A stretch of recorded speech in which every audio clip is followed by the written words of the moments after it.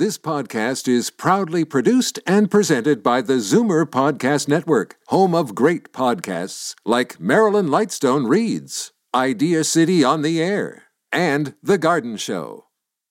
You're listening to an exclusive podcast of The Garden Show with Charlie Dobbin, heard every Saturday morning at 9 on Zoomer Radio, the new AM 740.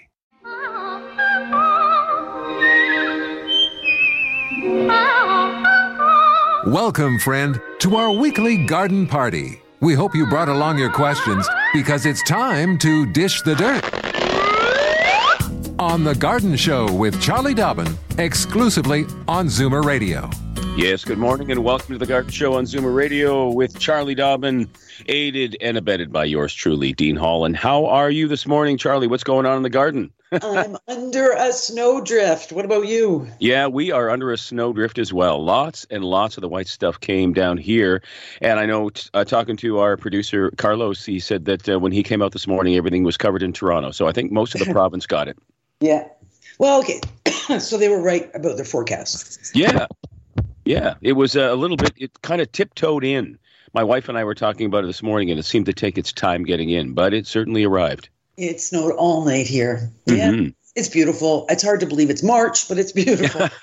Yeah, I joke. I say we're going to have skiing up here in Collingwood till June now. Yeah, this is what's going to happen. So, well, it's going to be a late spring, so we have a little more time to prepare our gardens and our bodies for getting out into the garden. Gotcha. Okay, you know what? I know you have some announcements, and I have an announcement as well. But before we do that, I will just quickly give out the phone numbers because we'd love for you to give us a call. If you live in Toronto, 416-360-0740, or anywhere else in this white province of ours, it's a toll-free number, 1-866-740-4740. And do let Carlos know if you are a first-time caller, because I will give you those, the garden wings. We want you to call often. We want you to call early, please, and one question per call. Okay, what do you got, Charlie? You got some announcements, yeah? Oh, lots going on. Remember, I am Zooming with the Riverdale Horticultural Society this Wednesday, March the 8th. That's International Women's Day. My topic is sexy soil. And or I've got an alternate title as well, which is Let's Get Dirty. I love it. If you want to participate in this very fun and educational event, send an email to info@Riverdale Horticultural. One word, riverdalehorticultural.ca, and you will be sent your Zoom code. And I have a feeling that it's going to be well attended. Hey, one more for the March the 12th. Yeah. Toronto Botanical Gardens, 1 to 4 p.m. The Ontario Rock and Garden, Hardy Plant Society, Rock Garden and Hardy Plant Society is getting together to talk about botanizing in New Zealand, which sounds pretty fascinating. Yeah, very neat. I got family in New Zealand, actually. Yeah, my dad lived there for about 5 years before he came on to Canada. I have an uncle there. I have a cousin there. So, yeah, I got some New Zealand ties for sure. Okay, and I've got one here. This is regarding Monday, March the 13th, and this is right up my alley. It's the Agincourt Club, the Agincourt Garden Club in-person meeting. Yeah. Those are exciting. It's 7:30, and it's a gardening club for novice, regular, or expert gardeners who like to learn, laugh, share, and have dessert. Woohoo! Right up there. As I say, 7:30 p.m., Knox United Christian Education Center, 2575 Midland Avenue Drive off of Rural Avenue. And their headliner is going to be a gentleman by the name of Scott Kennedy, who will teach about the history of Don Mills. And I thought that was very interesting for a garden club. And questions at the end. Light refreshments. So there you go. Fun group. Yeah. Yeah. Okay. Great. You got any other announcements there, or what's going on? I just quickly, if Lee Anderson is listening right now, Lee sent me an email on the subject of turf, and I sent her a novel back in terms of an answer. But the reply that I sent got bounced back to me. So Lee Anderson or anybody who would like to email me a question, please send it directly to me at c.dobbin@mzmedia.com. lee@lee.com, and then I will reply to what you send. So Lee, the way you sent me, I can't reply, so I need to get your email address. So send me another one, please. Thank you. Oh, fabulous. I am already thrilled because we already got 4 callers on the line, so that's good. They're calling early, just like we asked. We have to take a bit of a pause. We'll be right back with much more right here on The Garden Show. Fur and feathers and bugs of all size. There's more going on in the garden than you realize. Should small creatures become a big problem, then you've got The Garden Show with Charlie Dobbin. Exclusively on Zoomer Radio. Oh, yeah, we are back here on The Garden Show on this snowy Saturday morning, the first Saturday of March, right? And we're, a couple of weeks away, 2.5 weeks away from spring. Well, so in like a lion, out like a lamb, maybe? Yeah, yeah.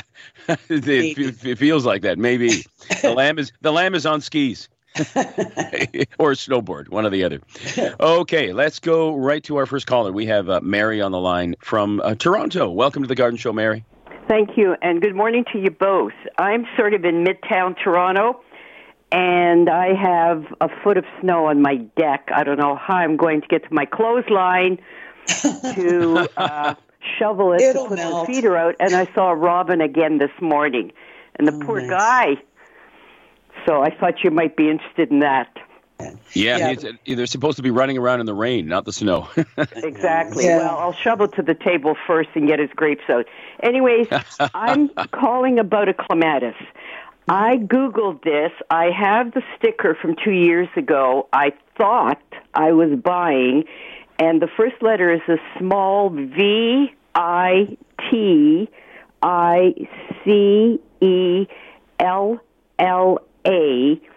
and then the next 3 are Blue Angel Clematis.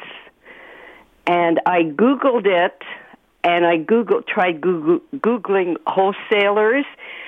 When I bought it 2 years ago, it was where they set up, like they had hundreds of plants on the parking lot of Dufferin Mall, and the girl was holding it. It was blue. It was roughly several, not one petal, and it was tinged with white. And she said the other one definitely was it. Unfortunately, it was a very small clematis. And all the different Googlings I tried showed exactly the same clematis, single petal, not very big.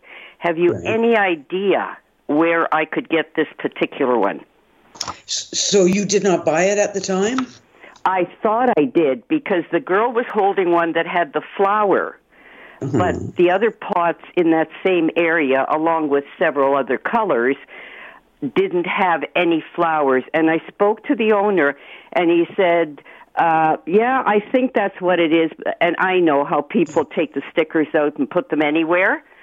But then when I tried to return it, because it was still kind of COVID, they weren't taking any. Right, that makes sense. But I would love to buy this one because it was huge, 3 to 4 flowers, many, many layers of petals, frilly, and they were tinged with white. Right. Gorgeous. So, as you notice, it was a small plant. And so often, the really highly bred, highly selected plants of any species are often not very vigorous plants. So they tend to be on the small side and sometimes not super, really tough and grow well, etc. So what I would do, the best I can suggest, you're in Midtown Toronto. But if I'm buying them even at a nursery, which I did, Humber Nursery was still there, they were in the same size pot. And then you plant it in your garden. Like the same black pot that's about it's a 1 gallon usually, or 1 liter. It's a small pot. Yeah, because clematis are not that easy to propagate. You know what? Leave that with me. Off the top of my head, there are, as we all know, there are fewer and fewer garden centers all the time. Humber being an example of one where the land is worth more than the company. So we tend to get down to the Loblawses and the Home Depots when it comes to shopping for garden plants, and you're not going to find specialty plants in that kind of a situation. So, like I said, leave that with me. I'll see if I can come up with a suggestion. You might end up doing a mail order from somewhere else in Canada, which would come this spring at some point, dormant, and then you'd get it into the garden. That might be your best bet for getting a hold of such a specific plant. But there are still growers that the odd ones that he said, his grower would sell next time they got it, but they weren't getting any more. Right. So how would I get in touch with growers? Well, you can't. The wholesalers don't typically sell to the public. Okay. They sell to retailers. So, I'm just looking here quickly. Me. There's a company, plantcentral.ca. Looks to be might just be a mail order. Be like, ordering seeds, $29.99, availability ships within. So plantcentral.ca, Blue Angel, Clematis. Take a look at that, see if that's what you're looking for. There's so many different kinds of clematis. They've been named, and this happens with roses. It happens all the time. Different names get put on different plants by different people. There's a photo here. This might not be exactly what you're looking for, but take a look at that. It looks like you can order that and have that shipped as a dormant plant in the next couple of weeks. Okay. Okie doke. Okay. Thanks for your call. Yeah. Thanks for the call there, Mary. Okay, we have to take another break, but we'll be right back with much more on The Garden Show. Daffodils and daisies, bluebells and begonias, forsythia and foxgloves, marigolds, magnolia, lavender and lupins, dahlias, delphiniums, stalks, phlox, hollyhocks, tulips and sweet williams. You've picked the right place for everything floral. This is The Garden Show with Charlie Dobbin, exclusively on Zoomer Radio.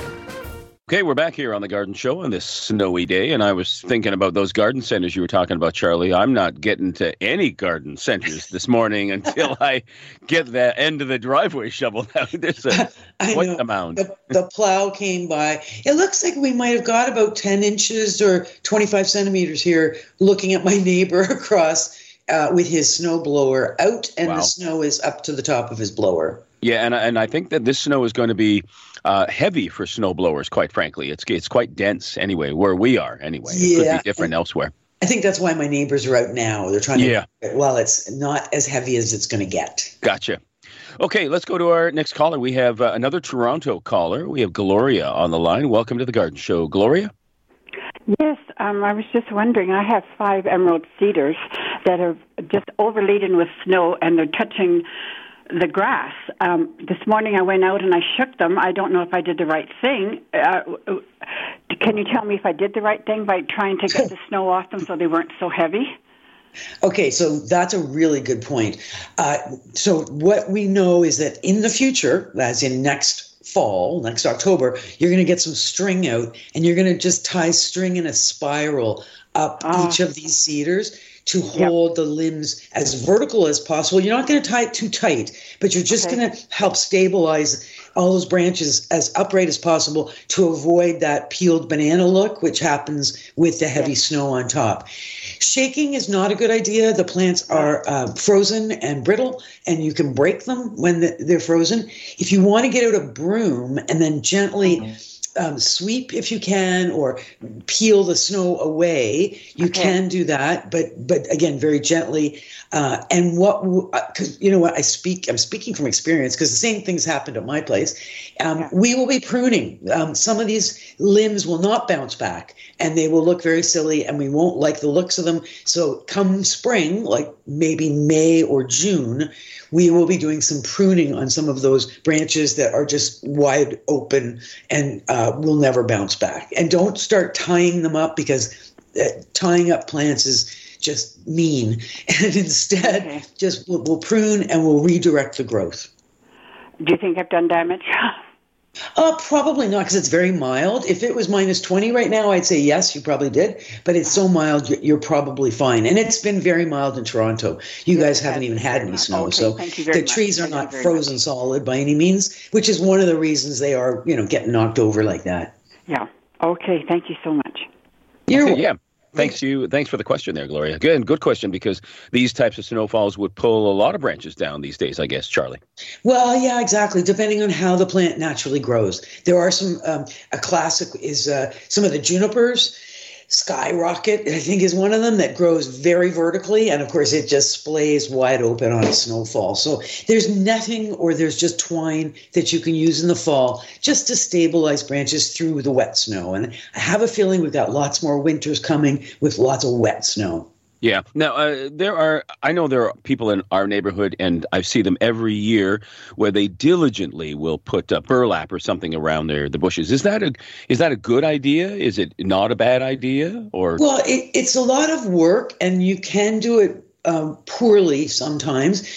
I only use burlap on evergreens that are very exposed to a lot of wind or a lot of sun, because when the ground is frozen and it's February or March, and the sun is beating and the wind is blowing, evergreens can desiccate or dehydrate in the winter and be dead, like golden brown, as soon as the ground starts to thaw, because they've lost all their moisture through their needles and their various leaves, etc., through the sun and the wind in the winter when the ground is frozen. So burlap protects from moisture loss. Very, very sensitive, tender plants or newly planted plants can be wrapped. But generally speaking, I try to avoid using burlap when I can. Okie dokie. Okay, I'm going to give those numbers out one more time before we go to our next caller. Toronto number 416-360-0740. Or outside Toronto, anywhere in the province of Ontario, it is a toll-free number, 1-866-740. 4740. Okay, let's go to Diane in Dorchester. Welcome to the Garden Show, Diane. Hi, thanks for taking my call. I do have a question, but Charlie, we always listen to you, and we used to put the burlap around, so we stopped doing it, and we went and took some of that netting, plastic netting like you put over your berry bushes, and unfortunately, some of the birds, a hawk came along, and one of the little birds had got caught in that netting, and it was just like, come and eat me, here's my breakfast for you. So what we did is just exactly like you said. We have some heavier rope, and we start from the bottom and go up to the top, and it seems to work so that the weight of the snow.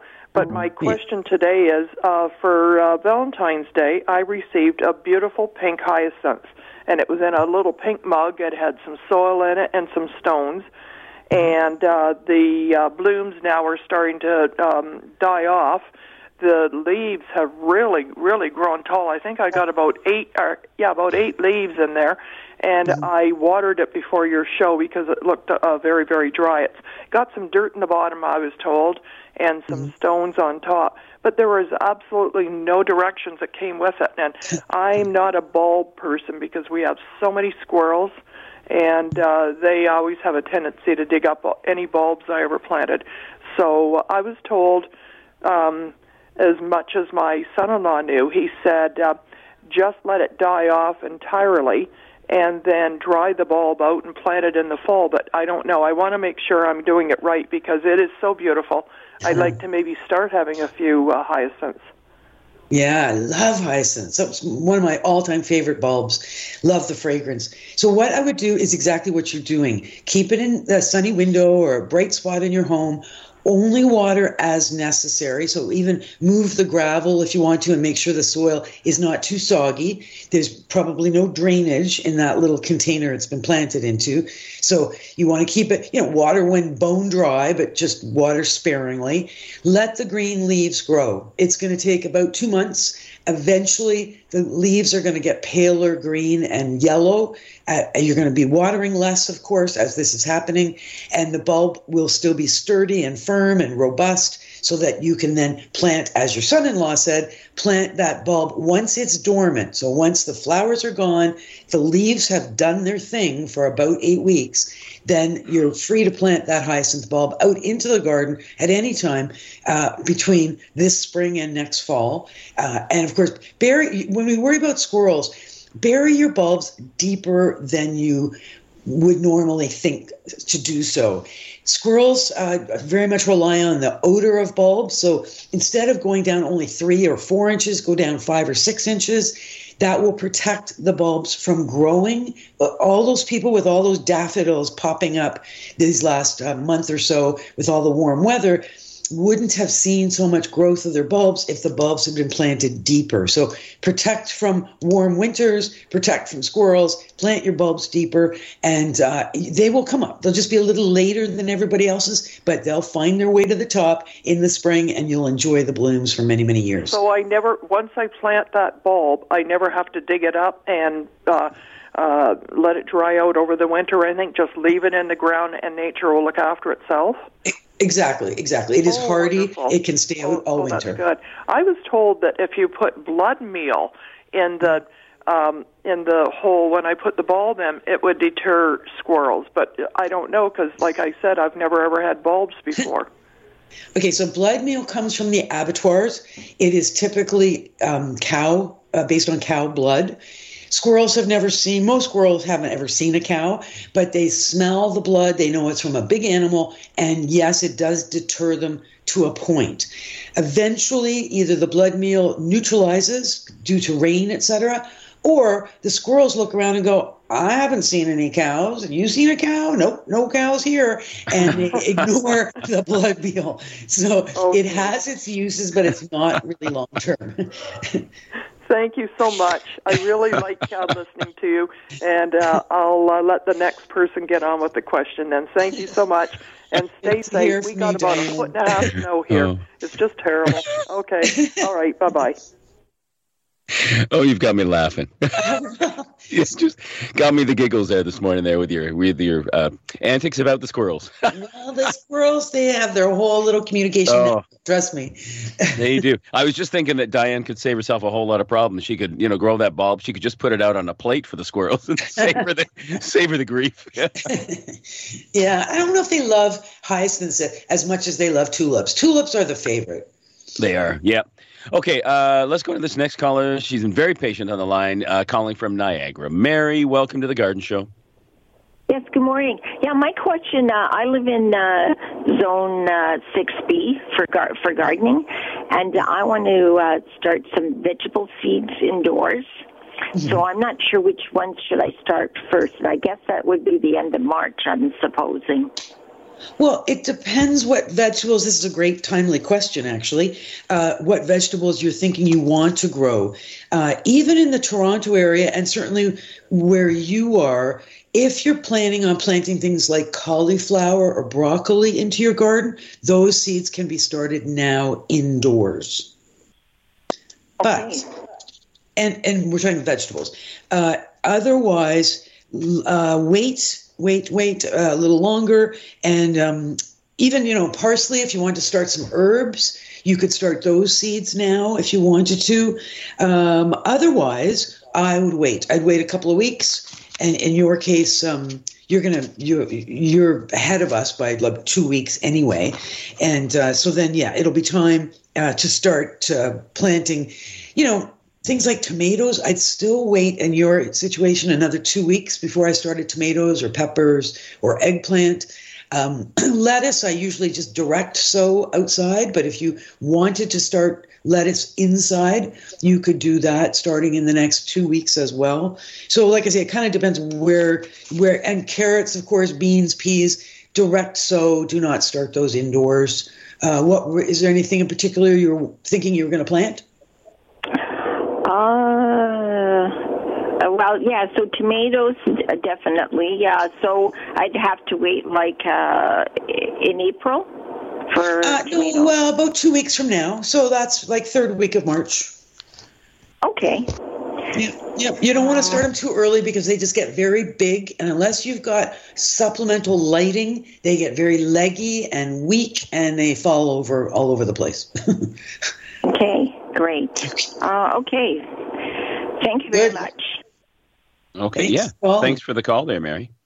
I have an email for you, Charlie, that is very timely because, of course, we have St. Paddy's Day coming up. But you know what? Also, I'm just going to tell everyone we've got lots of room on the line, so give us a call now. Don't wait to the last 5 or 6 minutes because then we might not be able to get your question in. 416-360-0740. That's the Toronto number, or 1-866-740-4740 is the toll-free number. Okay, got an email from Diane in Hamilton, who says that she can't call in because she's usually in her car at this time, but she listens every week. She has a purple shamrock that started out beautiful, but now she said the stems are long and thin and have huge leaves. She wonders if this is normal or if she needs to cut it back or split it. And she did send you a couple of pictures. She says, by comparison, her green shamrock is bushy and beautiful, and she thanks you in advance for your help. Yeah. So you're right, timely. I was in a grocery store yesterday, and that's what they had for sale, a bunch of pots of green shamrocks with little white flowers, very, very cheerful at this time of year. Okay, so there are some differences between the green-leaved and the purple-leaved shamrock. They are not really shamrocks; they're just called that. It's an oxalis is the proper, if you want to look it up, Oxalis. These are plants that grow from little tiny bulbs. And because they're bulbs, they do have an actively growing season, and then they need a dormant period. The purple one particularly needs a dormant period. It's only maybe a month. But when you start to see your shamrock looking really leggy, like we saw in the photos that she sent, it tells us that we need to just stop watering that plant, let those leaves die down, let it sit there for a month or so, and it will start to grow again, or you will start to water it a tiny bit and it will start to grow again. And expect to repot about every 2 years when it comes to the shamrock plants. The pot is probably, if she's had it for a number of years, it's probably just full of bulbs, full of roots, and there's not much soil there. So in order to keep the plant, growing healthy, recognize you can split up what's in that pot, give them to your friends, share them around, but don't expect them to live forever and ever in the same pot. And is the shamrock something that can go outside, or it won't survive the winter, I'm guessing, but can we put it out in the pot for the summer? Yeah. Sure. Yeah, and with a plant like that, it's very thin leaves, not full sun, obviously. Inside your house, you would have it in full sun, but outside your house, you'd go into sort of morning sun or half-day sun with the plants. And yeah, enjoy them outside for sure. Use them as part of a container garden, perhaps. I do that quite often with some of my houseplants. Make have a big pot and mix up some of my, even silly things like spider plants, right? You really can't kill all your spider plants. Mm-hmm. So, propagate a few of those, use those as filler in the garden or in around some of your big pots.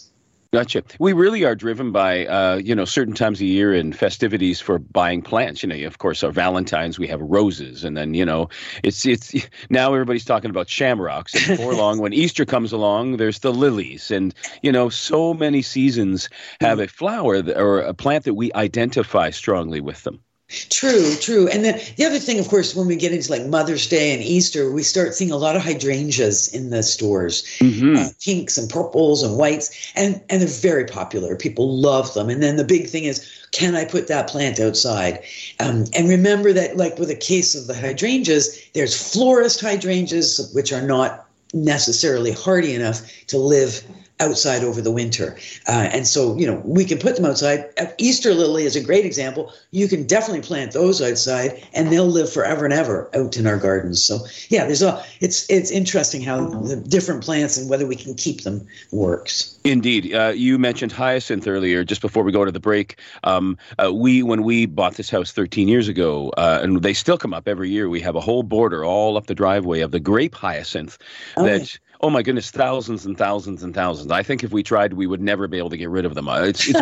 They do a beautiful show, but yes, I'm sure they've been there for 15 or 20 years maybe. So okay, but that's a really interesting point you make. That grape hyacinth is not really a hyacinth. It's called a grape hyacinth. It's actually Muscari. Oh, Muscari is the genus. So you'll notice it's not fragrant, right? beautiful little blue or purple flowers. And what's unusual about muscari or grape hyacinth is they always come up in the fall. Like you see all the green leaves in the fall. Yes. And they typically will stay there all winter. And then those leaves typically die down in the spring. Then more leaves come up and all the flowers. So they kind of wake up twice a year, both spring and fall. Most of our hardy bulbs only wake up in the spring. But yeah, you're right. Again, one of those plants you can't kill. They naturalize. So they are constantly propagating themselves. So one bulb becomes 3, becomes, exponentially more and more bulbs. And they're lovely. Like there's no maintenance required. They just bring a smile to your face when they're blooming, and otherwise you can ignore them. Absolutely. And if anybody needs some grape hyacinths, just give me a call. I'll pop them in the mail for you. Okay. A trowel and a bag. Yeah, you got it. Okay, let's go for another break. We'll be right back with much more on The Garden Show. Don't change stations just because the weather changes. Garden tips and advice all year round. This is The Garden Show with Charlie Dobbin, exclusively on Zoomer Radio. Yes, we're back on The Garden Show. And Charlie, I think that you might have an update on the clematis, yeah? I do. Thank you. And thank you to Cheryl Penner, who sent me a quick email. Mary, if you're still listening, which I think you are because you're quite interested in getting that blue angel clematis, Cheryl reminded me about a very, very passionate clematis grower named Peter Keeping. He has been propagating, growing, selling, and he will sell to the public individual clematis if you come visit him at his large garden. He's in the Bowmanville area. So what I'm going to do is you write this down. Anybody who wants to give a call to the Keepings, Peter and Sheila, like I say, they do open their garden certain times of the year. They do sell to the public. They have masses of clematis. Phone number 905-697-7842. I'll say that again, 905-697-7842. And as Cheryl says, then you can go to Recker's Garden Center, which is a stone's throw away. And Recker's is a family-run, really, really big garden center. Lovely people. I used to take my students there when I was teaching at Durham College. So check in at Recker's, buy to your heart's content, and make it a day. Go take some gardening buddies and do a tour. Maybe catch lunch, at some place cool in Oshawa. Hey, that sounds like a trip. I would actually really go. I would go to that clematis place. I love them. I think they're great. Yeah, well, they grow hundreds. And if you go in the summer, you can see a lot of them blooming. Yeah, no, I would do that for sure. Maybe what we'll do is, just in case people were scrambling to get a pen and paper, maybe right at the end of the show, we can give that number out one more time for the clematis place. Oh. So, okay, let's go now to our next caller. We have Kathy on the line. Kathy is calling from Markham. Welcome to the Garden Show, Kathy. Good morning to both of you. Good morning. I'm phoning about African violet. Mm-hmm. Recently I bought one. It has 3 different colors in the pot. I wonder how to take care of it, look after it, and if I can split them. Yeah. So somebody probably gave you a gift of a planter with 3 from the garden center. It has no stick in it for how to take care of what to do. Okay. Yeah. So what I would do, depending on what they're in right now. And a 6 inches pot. Yeah. Okay. And is there drainage holes in the pot? Yes. Oh, that's good. So you know what? You might want to just leave them and enjoy them together, and eventually you'll split them apart after they've been, once they get too big and too crowded in the pot.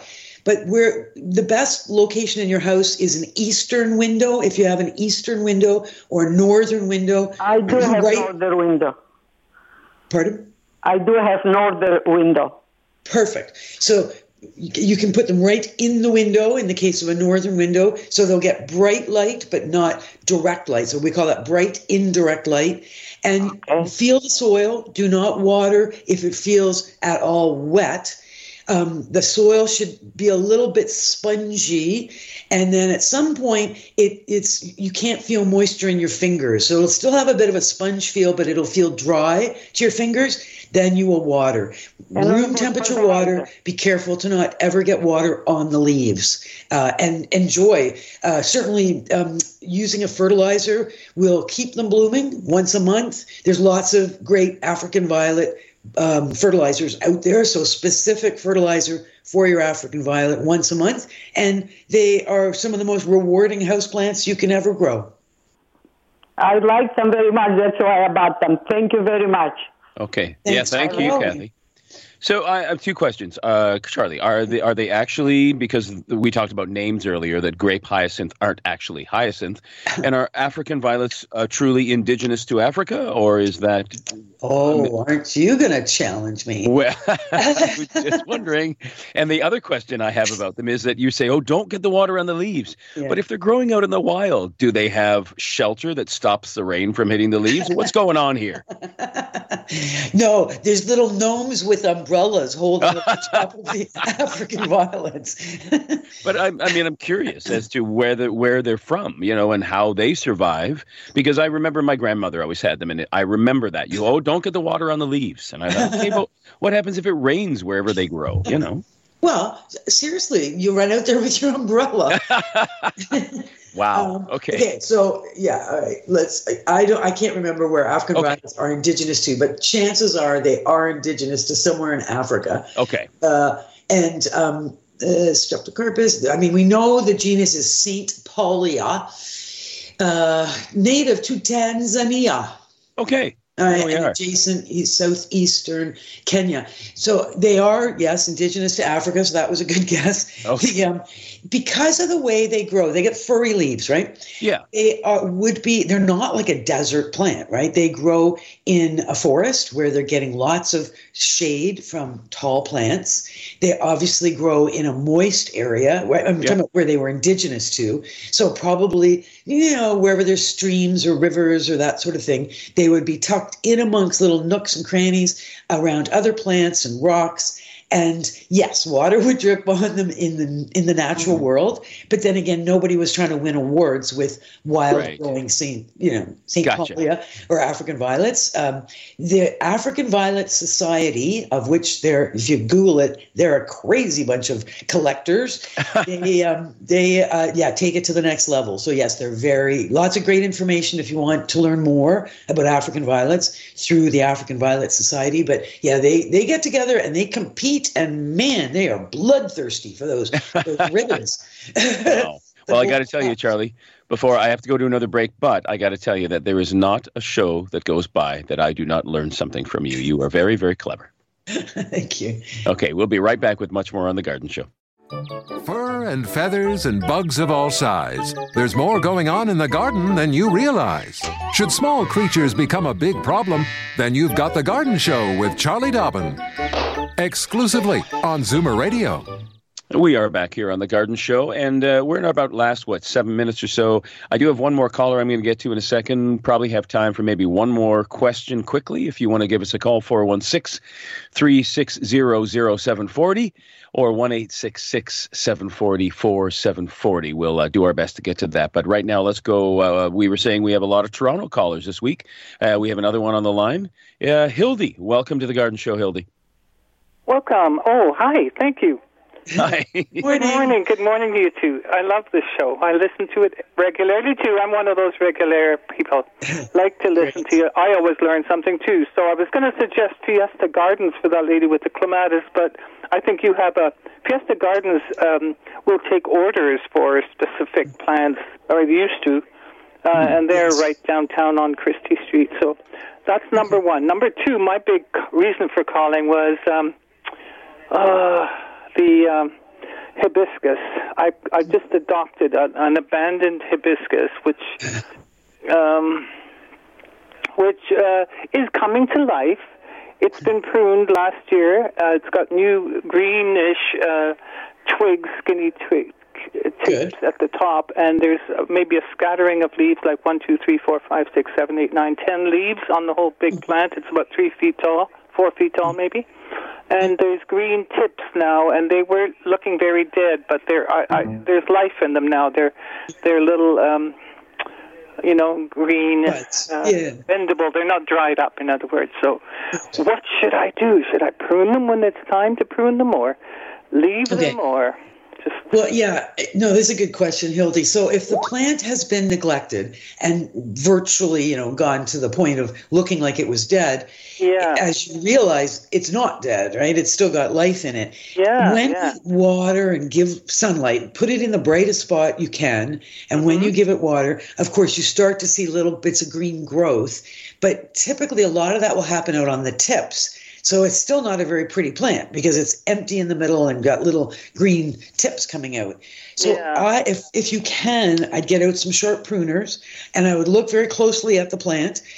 You're going to probably want to bring it tighter into the center, so it's not a 3-foot tall plant with 7 leaves, but instead it's a 2-foot tall plant.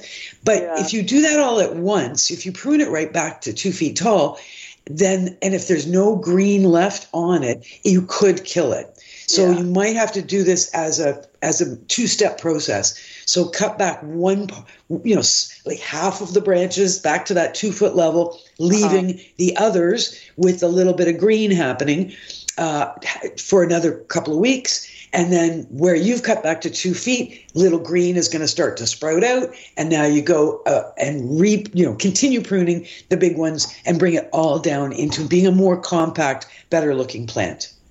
Oh, I'm standing with it right now, and I see where I can do that. So perfect. And just to be sure, like there are little green buds showing on the hard branches, like not the green branch, but the older brownie branches. Yeah. Can I hope that they're going to sprout too, or can I? Oh yeah, for sure they will. And when you prune them, they're even more likely to come back.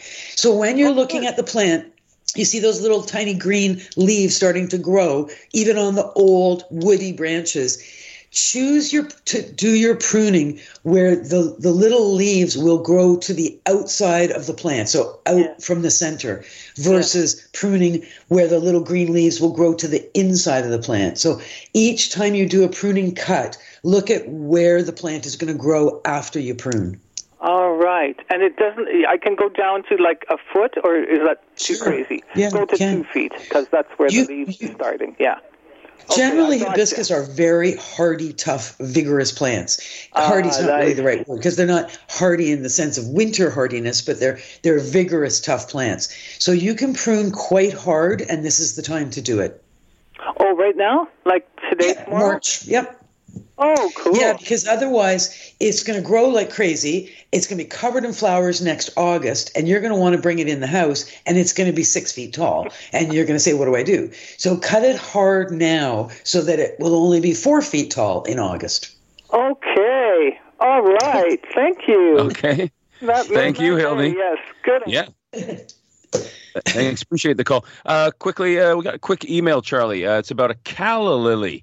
And this is coming in from a listener who said she was grateful for her dad and her husband for getting her hooked on the show. She has a calla lily. She's attached a picture, had multiple flowers, was thriving, had it for about 3 weeks, watered it once. The pot has drainage holes on the kitchen island, not getting direct sunlight. She'd really like to revive it. She wonders if she's too late. Well, I mean, so the calla lily is, again, growing from a bulb. It is a tender, it's actually a rhizome, but either way, it's growing from a storage organ below ground. What she's done is right. She's on the island is perfect, bright, indirect light, keep the soil moist but not soggy. You could try some fertilizer to perk it up and keep it growing if you find that it's kind of flagging. No drafts, no hot air or cold air drafts. And then it will go dormant. Generally, it has been forced to grow for the joy of homeowners right now. Normally, it should have been waking up in May as opposed to January. So normally if it wakes up in May, it goes dormant in November, but in this case it was woken up early, so it's going to go to sleep a little earlier. So expect it to go dormant at some point, but yeah, you can keep it going and get it outside in the, once we're frost free, into a semi-shaded spot, but allow it to go dormant when it wants to, and then you'll bring it in for the winter and perhaps take it out the following spring. Gotcha. And that again was Kim. That was Kim. There you go. Thanks for the emails, everybody. We do love those. Yeah. Do you have that phone number handy one more time for that Clematis person? Or am I? No, I do. Right, good point. Get your pens. His name is Peter Keeping, Keeping. He lives in Bowmanville. He grows lots of clematis in Bowmanville. 905-697-7842, and he's going to be sending me something on Facebook going, why did you give my number to all those people? No, he won't. He's a really, really sweet guy, and he's passionate. He's a grower. He's very, very good at what he does. So fabulous. So don't hesitate to give him a call. Thanks, everybody. Thanks, Dean. Thanks, Carlos. Thanks to all the great callers. See you again next week. This has been an exclusive podcast of The Garden Show with Charlie Dobbin. Heard every Saturday morning at 9 on Zoomer Radio, the new AM 740. This podcast is proudly produced and presented by the Zoomer Podcast Network, home of great podcasts like Marilyn Lightstone Reads, Idea City on the Air, and The Garden Show.